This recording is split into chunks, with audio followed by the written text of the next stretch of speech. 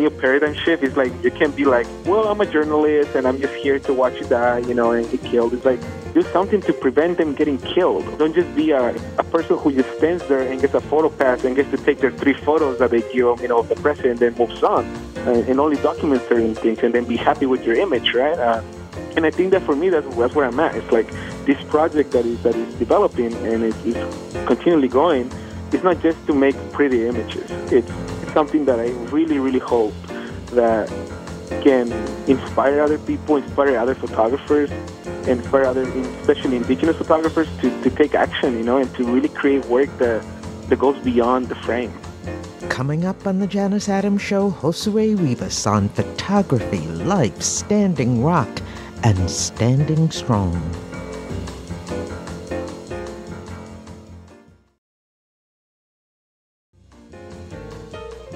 Hi, I'm Janice Adams. Welcome to the show.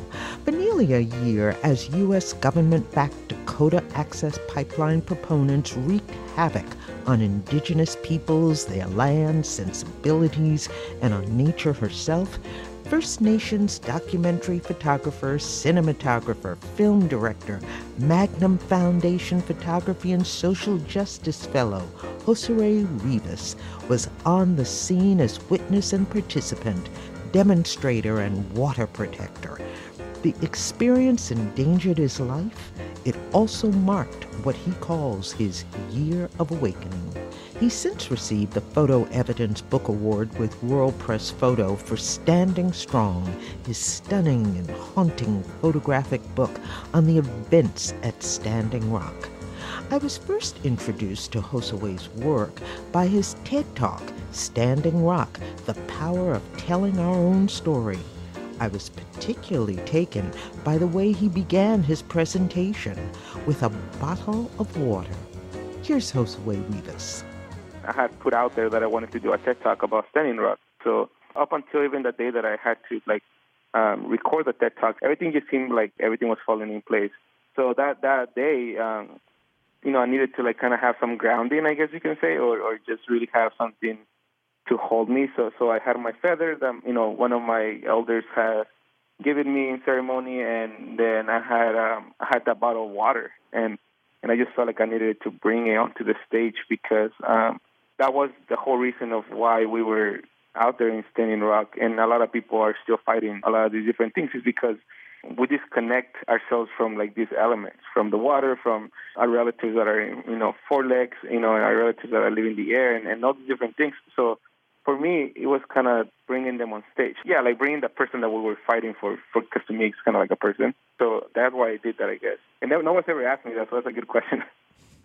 For the audience, bring us up to date on what Standing Rock was and what is happening there now. Standing Rock, it was a complex situation, and it's a complex story, really, and it's a complex place.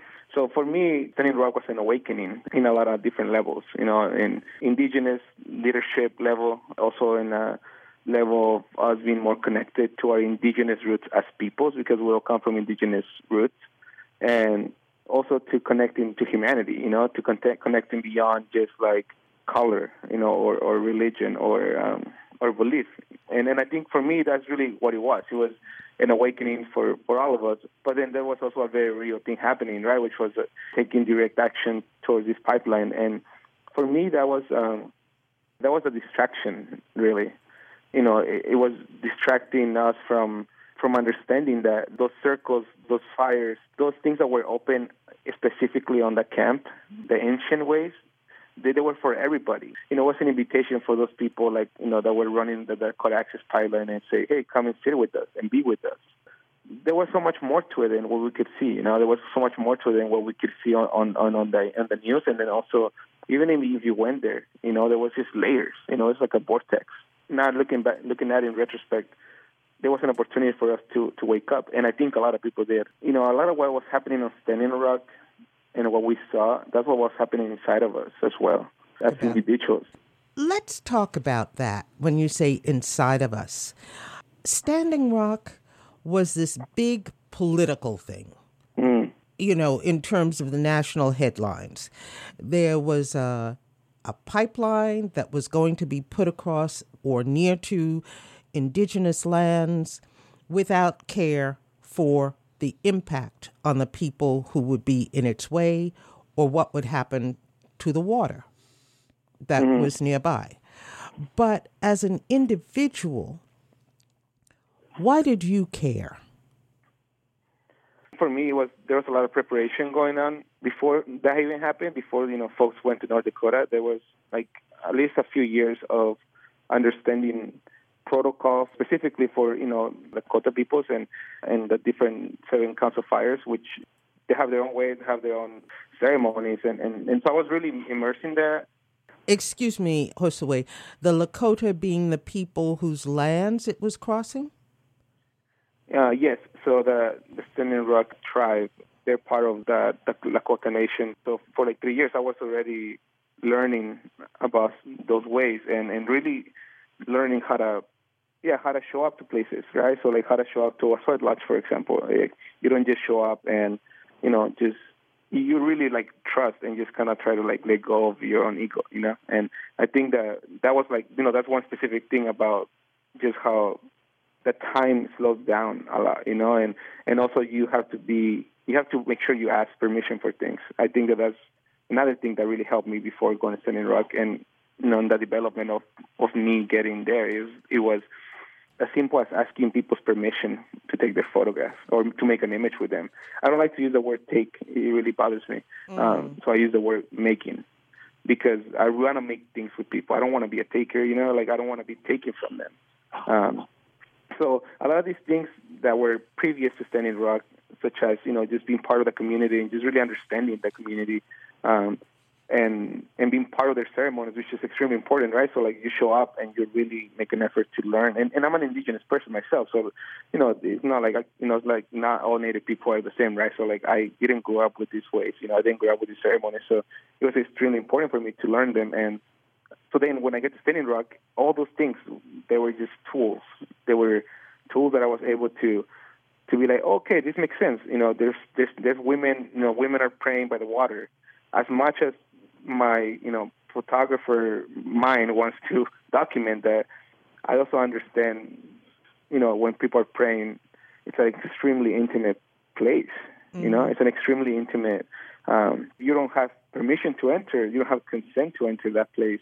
And you force yourself through it, like a lot of photojournalists do, then there's no spirit in the image. It's a taken image. You have taken a photograph. And for me, I understood, like, okay, well, if I really, really, really desire to want to photograph there, even though they already told me not to, I'd rather not to, I'd rather just be respectful and I'd rather just be mindful of their space and their sovereignty as people praying by the water. So I think that, little instances like that were just very easy to understand, and for other photographers, which I witnessed, there were over 300 photographers there at some point just freelancing, and then I noticed how it became a circus, man. It was like everybody was just up to get a person on a horse or go take a photo of a teepee or make sure that there was like some form of feathers in the image, like that's Standing Rock, that's Indigenous, and it's like there's so much more to being Indigenous than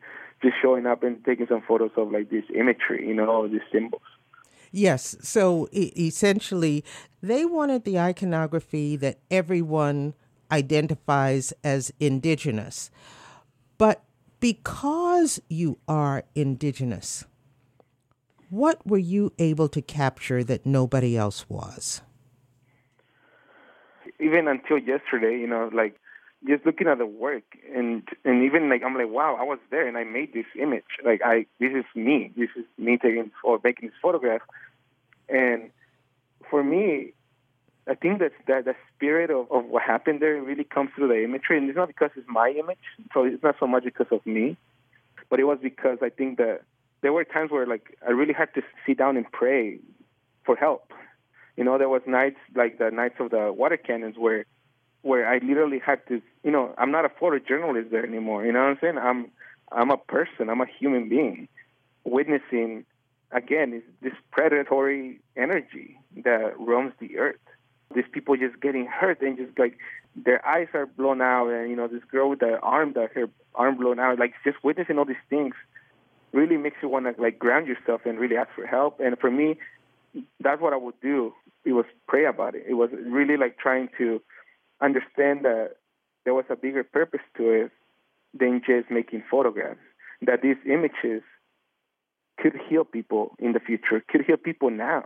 When you show up to somewhere that is not your territory, you show up with respect, and you show up with something. You always show up with an offering, and you also don't take from them. You know, you don't go to a Pine Ridge and think, okay, great, I'm going to make a photo series of a Pine Ridge and I'm going to win a Pulitzer Prize. You know what I'm saying? Like, there's people that literally think like that.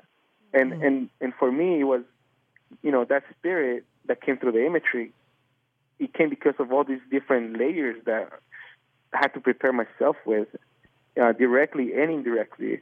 And then that really made the difference. That really made those images stand out, I think. Beyond just aesthetic, you know, beyond just like, oh, they're lovely images. Like, no, they're images that we're going to look back and hopefully remember that spirit that was there, that was saying, we can do this. We can have a new paradigm. We can challenge these powers that are completely just taken from the earth. That dependency on fossil fuels. You know, so much more. I can go for an hour about it. I didn't just show up, you know, kind of had a great time. It was, you know, it was rough. You know, especially like after the water cannons. You know, my spirit was broken. I was no longer, it was cold. I had never been exposed to the cold weather like that, and it was also, again, this energy was roaming the camp, just constantly. The military was involved, and again, it's just like the same story. You know, these powers send their little soldiers, and then they come and, you know, make some conflict, and that's the focus of the whole story. And for me, it was an internal process happening where, you know, I was giving up. I was like, wow, I can't, you know, this is too much for me. But then I decided to stay. I think Indigenous photographers now are coming forward, and we have a whole database of Indigenous photographers that is called Native Photographs that I co-founded with another photographer, and we're challenging the stereotypes, challenging the narratives. For me, that's really why that work is different. It's because that work from Standing Rock, it's not only going to open doors for me, but I really hope that it opens doors for Indigenous storytellers, but then it opens doors for the youth to start learning and start really, like, reclaiming their stories. You know, it's no longer going to be okay to teach kids, hopefully, history that is wrong, you know, and that is not true, you know, that is being told from the Western point of view. When we come back here on the Janice Adams Show, more with our guest, Josué Rivas, First Nation documentary photographer, cinematographer, and film director. His book of photographs chronicling the events at Standing Rock is Standing Strong. More with Josué Rivas after the break.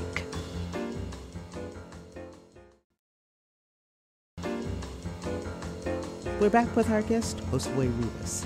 He has a new book that chronicles the events of 2016 at Standing Rock. Winner of this year's FotoEvidence Book Award with World Press Photo, the book is called Standing Strong. In one explosion of power versus the rights of marginalized people to place, the modern-day Native American experience was brought into sharp focus. It was a crisis that, for reasons of proximity, put the Sioux at the epicenter, with treaties being violated once and forever again, with the sanctity and safety of tribal lands at stake, to protect their rights, yours and mine, to clean water, with the oil industry and global development interests backed by local police suppressing people's rights to defend their safety. Sioux demonstrators were joined by people of indigenous nations throughout the Americas, North and South. Soon, people of every hue of divergent backgrounds came to their defense, united by the principle of the thing. Deliberately mischaracterized as terrorists by powerful pipeline proponents, demonstrators were stripped of their rights of assembly and protest. Police even forced more than 100 people to physically strip and squat naked in an act of psychological warfare not unlike the early days of conquest and enslavement. in a singularly powerful act. A contingent of veterans, 1,000 strong, assembled in solidarity and apology for the historic role of the U.S. military and police in seizing Native American lands. Since then, others have joined in. The fight of the water protectors goes on. Standing Rock means standing strong. Wow, that's really beautiful. It's really powerful too. So you wrote that, huh? Yes, inspired by your images. Wow. And what they evoke. So I'd like to talk about these images. For our audience, I'll be sharing a link to your website, and they'll get to see some of the photos that you have on your site. They'll get to learn about the book that you have. But let's talk about these extraordinary images that perhaps if we had had such images 200 years ago, we would have a better command of what has really taken place since the 1500s on this continent against the people who called it home for thousands of years. So I'm looking at the cover of the book. The cover of the book looks deceptively muted. What is it? That image is sweetgrass. It's a medicine, and for me, it was definitely one of those things that kept me grounded when I was a standing rock, to just burn a little sweetgrass and, to ground. I mean, that's as basic as that. So for me, it's a reminder that, that as we enter this book and as we enter this story, there's reverence to it. There's, you stop and touch the book and you can feel the sweetgrass because it's engraved into the book. So, it's not just an image, because that's what it feels like to me. Standing rock or standing strong really is not about just imagery, but it's about feeling. It's about developing your senses and going, to 3 dimensions and going to other dimensions that we can possibly go to. But really incorporating, something that is, you go back and forth with. So that image of the sweetgrass is why I chose that and why I chose it to be in the book in that way, because I wanted people to touch it. The sweetgrass, you said it's a medicine. What is it used for? Sweetgrass, from what I understand, it's basically you burn it like you will burn sage, or you will burn a little bit of cedar. So sweetgrass is mostly from the ceremonies that I've been in and just ways that I've been received. They often give you a sweetgrass braid, and then they just give it to you, and it's like an offering in a certain way too. Yes. There is an image that really just struck me of a woman coming up a hill. Her back is to, the force of the wind of the snow is, she's really like a driving force against this snow that's coming at her, and in the background is the village, the camp that was set up. Tell us about that image and how you caught it. Yeah, definitely. Well, this was after the the water cannons happened, where folks were sprayed and done in that wrong way, So I remember this blizzard. I never thought I was gonna get through it, because it was extremely cold and it was extremely windy, and it was again that darkest. There's no sun in there. There's nothing, so there's a darker feeling to it. So I had to get out of the tent that I was sleeping in and walk around a little bit, because I started to feeling really depressed, and I got up and just had my camera kind of covered on my right side by my hip, I was covering it with my my jacket that I had, and then as I was walking down, because I was on top of a hill, that's where the tent was, I was walking down and I saw this person walking towards me that I couldn't really see who he was or what even, who he was. So I just grabbed my camera from my hip and I made like 3 shots. I didn't even look at it. I didn't even compose or anything. And And then I, went did my thing throughout the day and came back and looked at the images. And this was like a really dark image. So like it was literally underexposed by like three exposures. So I didn't want to give it up, So I put it on my favorites. And then when I started editing, I brought in the light, which is kind of like symbolic, in a certain way. It's like bringing this light into the darkness of this image. And then this popped, I was like, whoa, this is, like, I really, and I didn't know who this person was the most interesting part of it. That until later on, I kind of trying to find out who this person is. But, to me, it just felt like it was this feminine energy of not even darkness necessarily in a bad way, but there was definitely like shadows going around the camp, So that's kind of what it felt like to me. And who did she turn out to be? I don't know. Oh, well, we'll find out at some point, I guess. She stands for a lot of women. That's clear. There is also, you mentioned the water cannon. There is this painful image of people standing in the water and so-called law enforcement really committing this terrible violence, hosing people down and the water just coming at them, and still they're standing there. What was the story behind that image?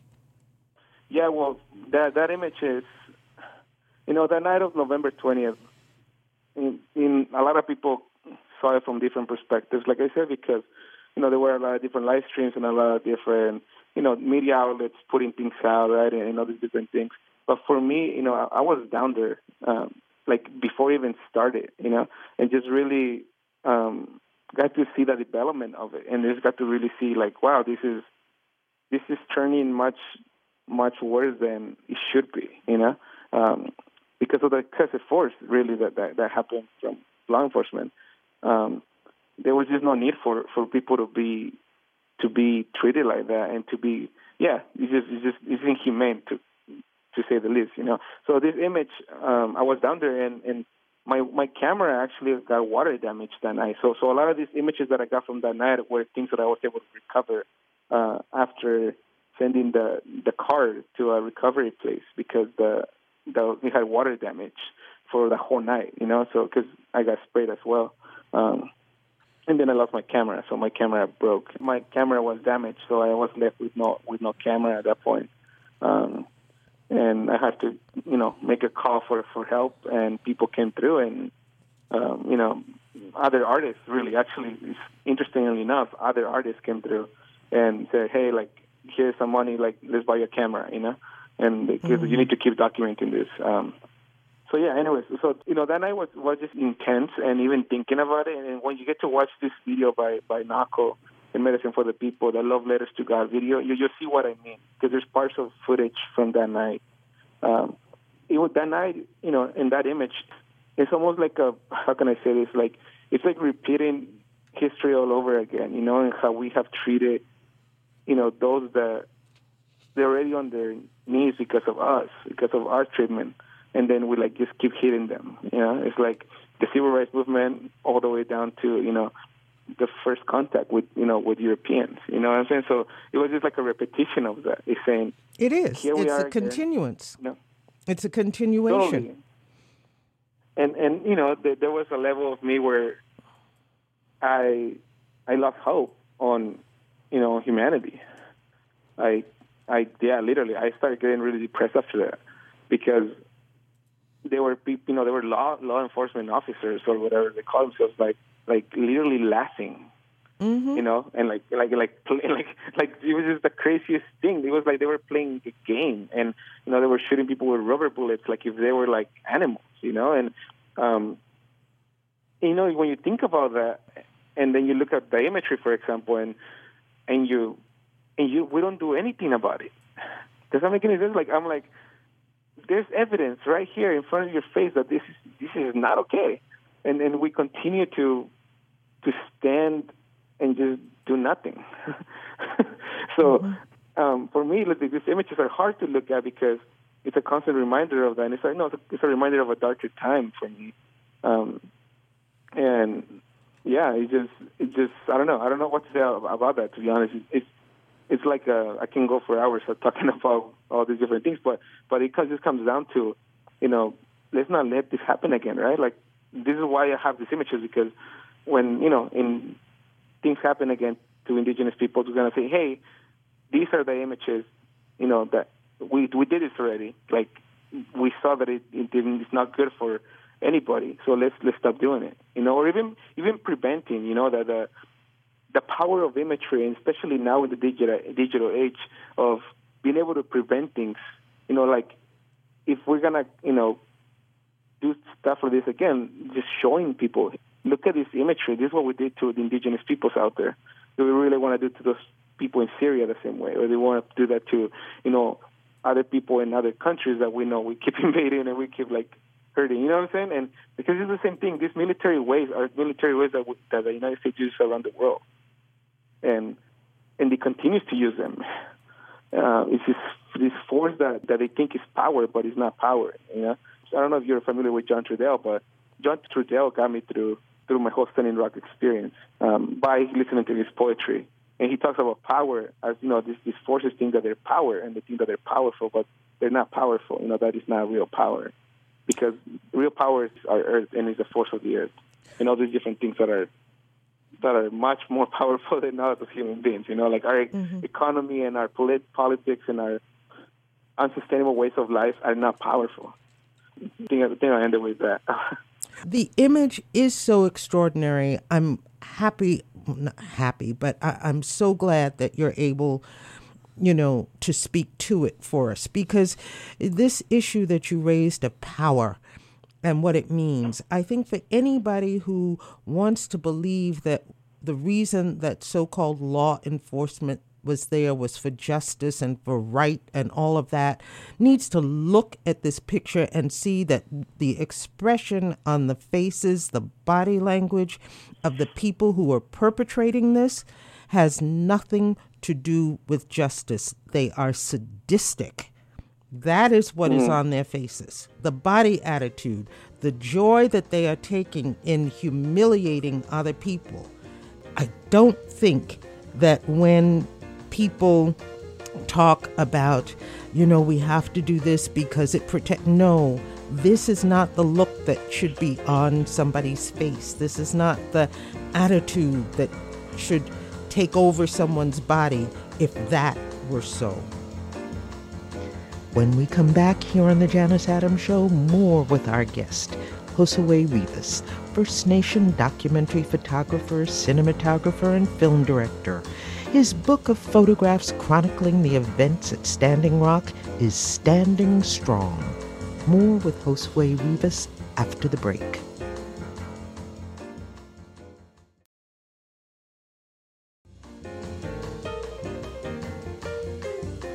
We're back with our guest, Josué Rivas.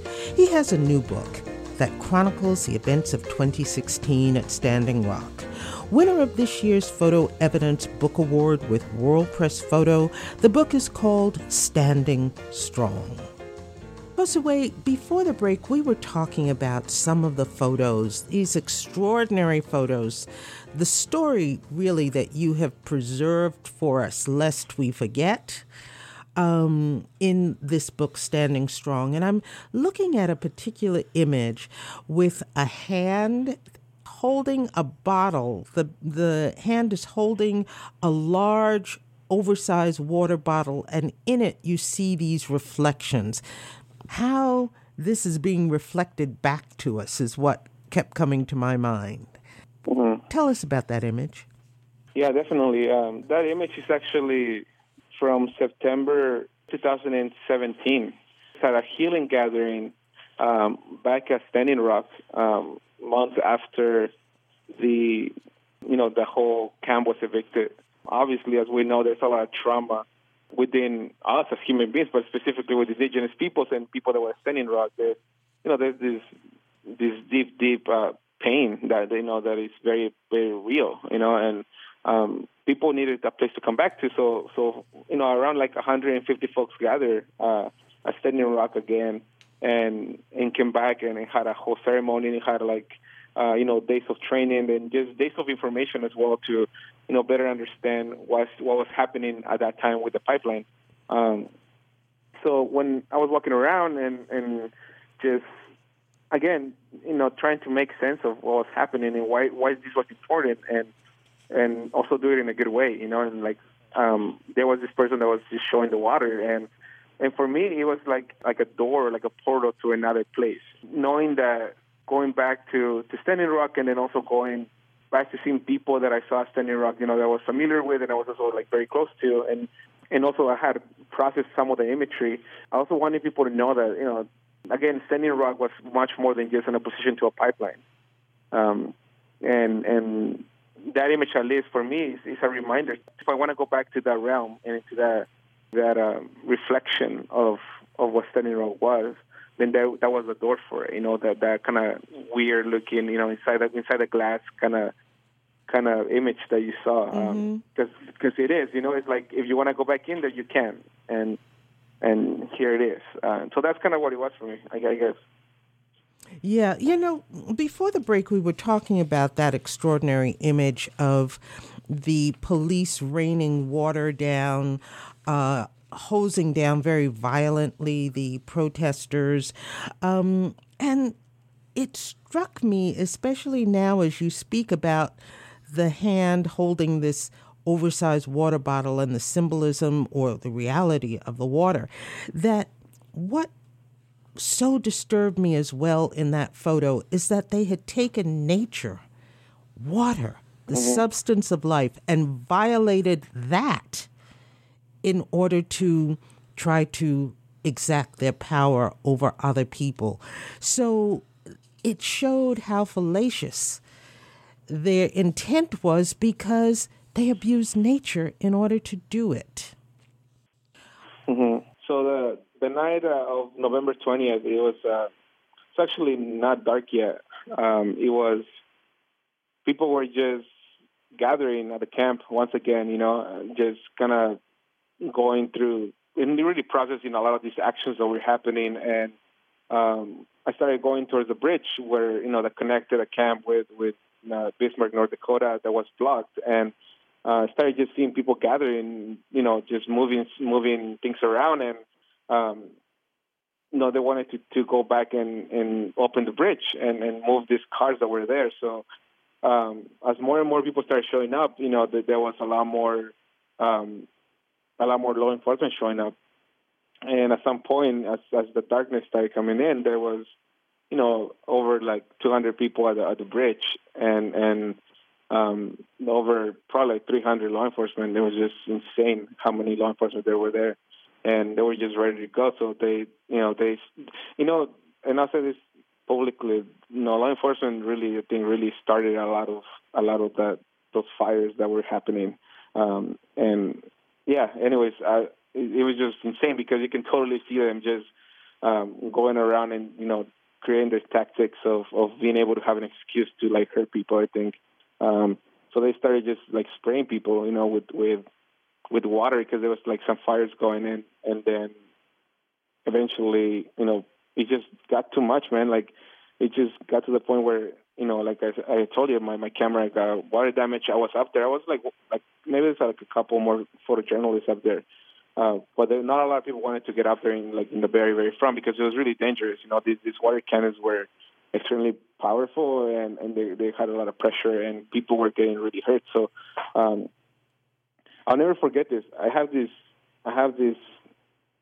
recording that I was shooting for Sundance, for a movie for Sundance, and I had this I had a recording of this guy getting shot in the head with a rubber bullet, and he was on the ground, and I was like right there behind. I was like behind like a little tree part that was there, and I was just like I was still rolling, and then somebody picked them up, so I ran after them.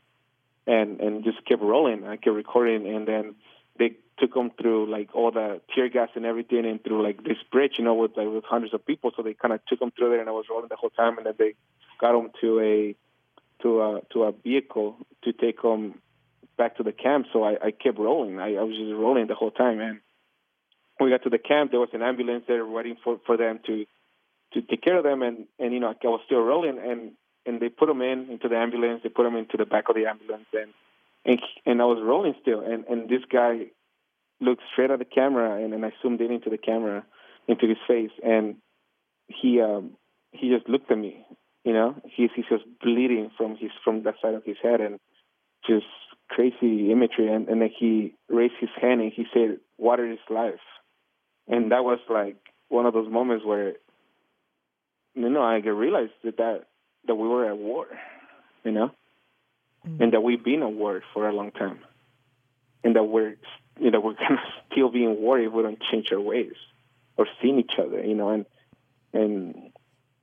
again, it's that predatory energy, and that predatory, not just energy, but it's really a system, that takes away from us in a daily basis, and this illusion that we have of what it is to be human being.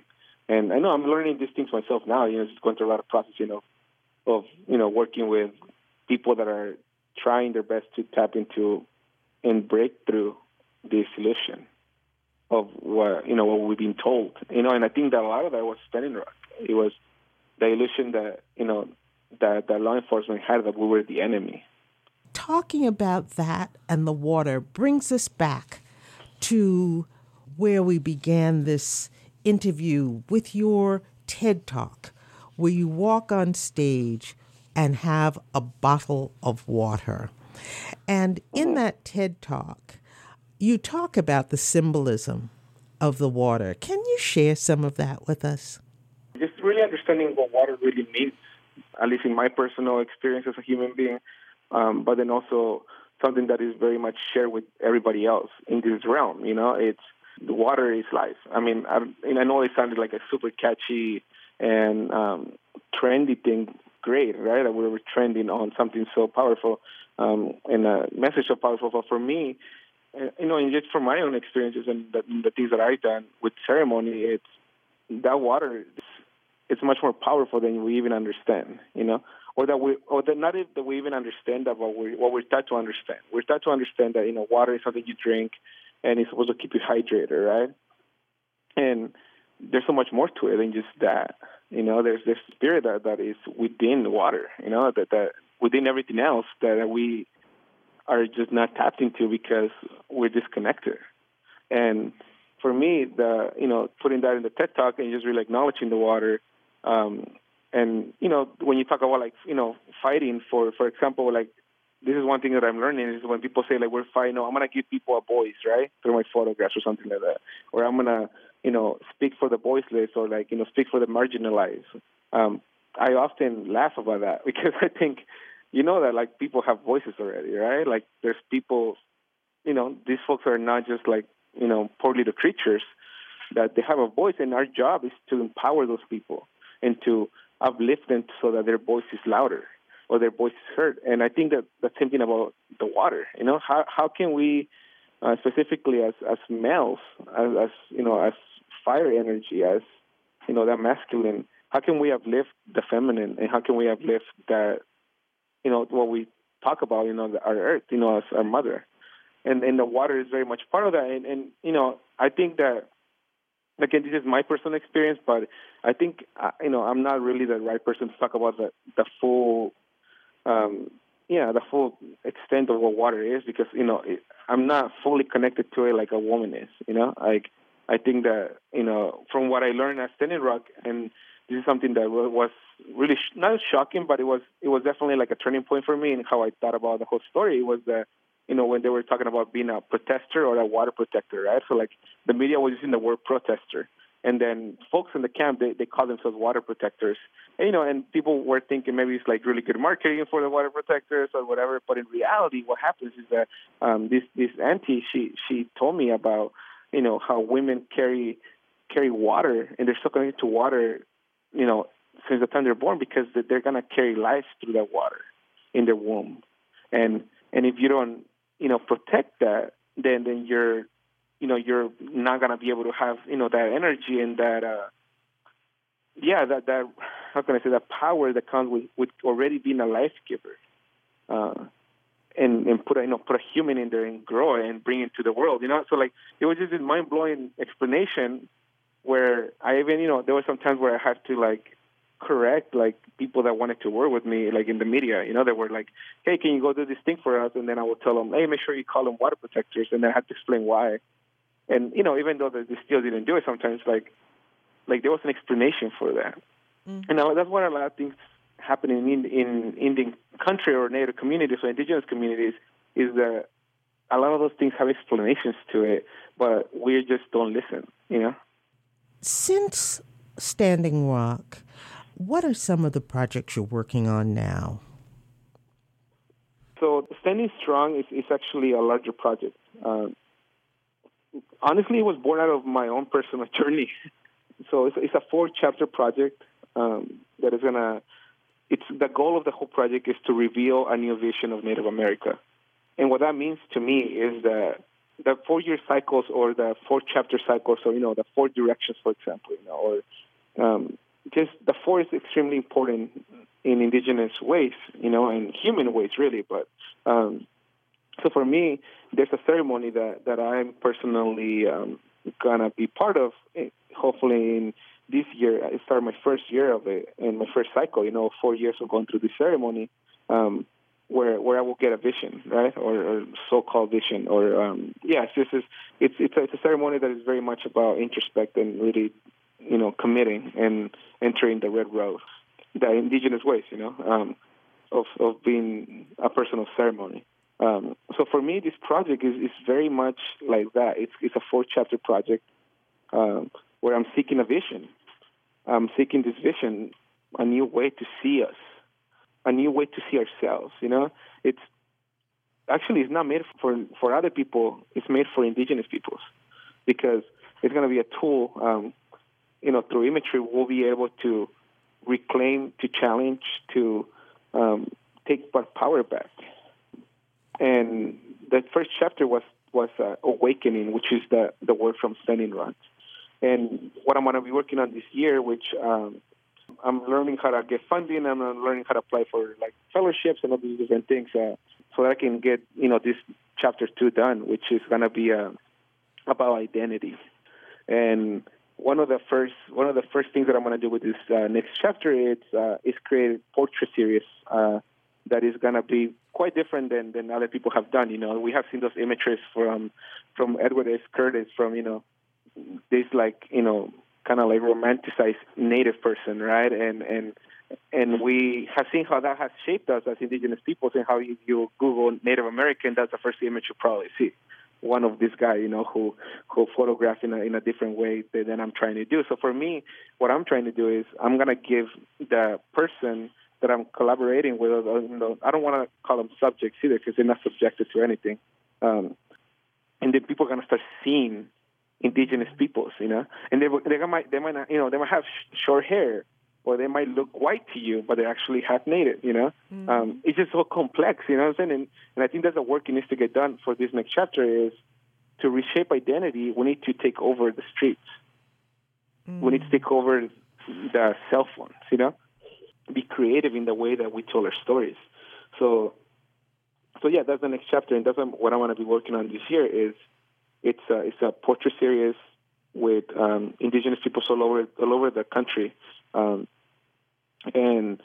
then another, just to put it like the cherry on top, there's also a thing that I'm challenging a lot with my imagery, and I'm gonna challenge it through different series, but definitely to Standing Strong is understanding that Indigenous peoples, or when we think of Native Americans, it's not just only the people that look, like the people from the plains. There's Indigenous peoples at the border right now trying to cross this freaking line that we made. Yes. There's Indigenous peoples that are being attacked in the Amazon right now. There's Indigenous peoples that are like, in Mexico, just growing the corn like the way that their ancestors did. So I'm also gonna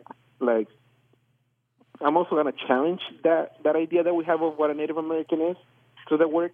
And, that's much more personal, to me too, because for me, my peoples come from what we call Mexico, or Mexico City, and yeah, I just think that's what I'm going to be doing this year. And I'm, I'm learning as I go, and I'm definitely looking for for opportunities to partner up with like organizations to be able to fund the project. You said that it was a 4-chapter series, so awakening, identity. What are the next 2 chapters? I don't know. That's the beauty of this project is that when you seek a vision, you basically surrender to everything, and this ceremony that I'm doing, I don't want to give away too much, but it's basically me, having a vision quest, and sitting there, for a few days and really praying and letting myself be with that environment around me, and then I'll be able to also transcend into my higher self, into the higher selves of nature, the higher selves of my surroundings, and really understanding that I'm not just a human being having spiritual experiences, but that I'm a spirit having this physical experience as a human being. So that really translates to the project, like I'll go through this whole year of working on the identity chapter, and I don't know what's going to happen. Maybe next year I'll realize that I need to go to South America, or I need to go to Mexico, or I need to go, do something else that really emphasizes what the third chapter is, because I'll be doing this for 4 years, like my vision quest, and that's why I think it's important for me to also understand my timing, because I'm a type of person that is very much on what we call Indian time, which is like 1 p.m. to me might mean like 5 p.m. I don't know. It's just like I'm just not like a time person like that. And when I say 4 years, that's 4 years of Indian time. So I don't know what that looks like. You know what I'm saying? So like I'll be like, yeah, this is. I'm not a rusher. I don't want to rush it. I just want to. I really want it to be authentic, and I really want this because I feel that Sending Struck, photo book and the work there really translated that spirit, and I feel like I set a standard for myself. As a storyteller, as an activist.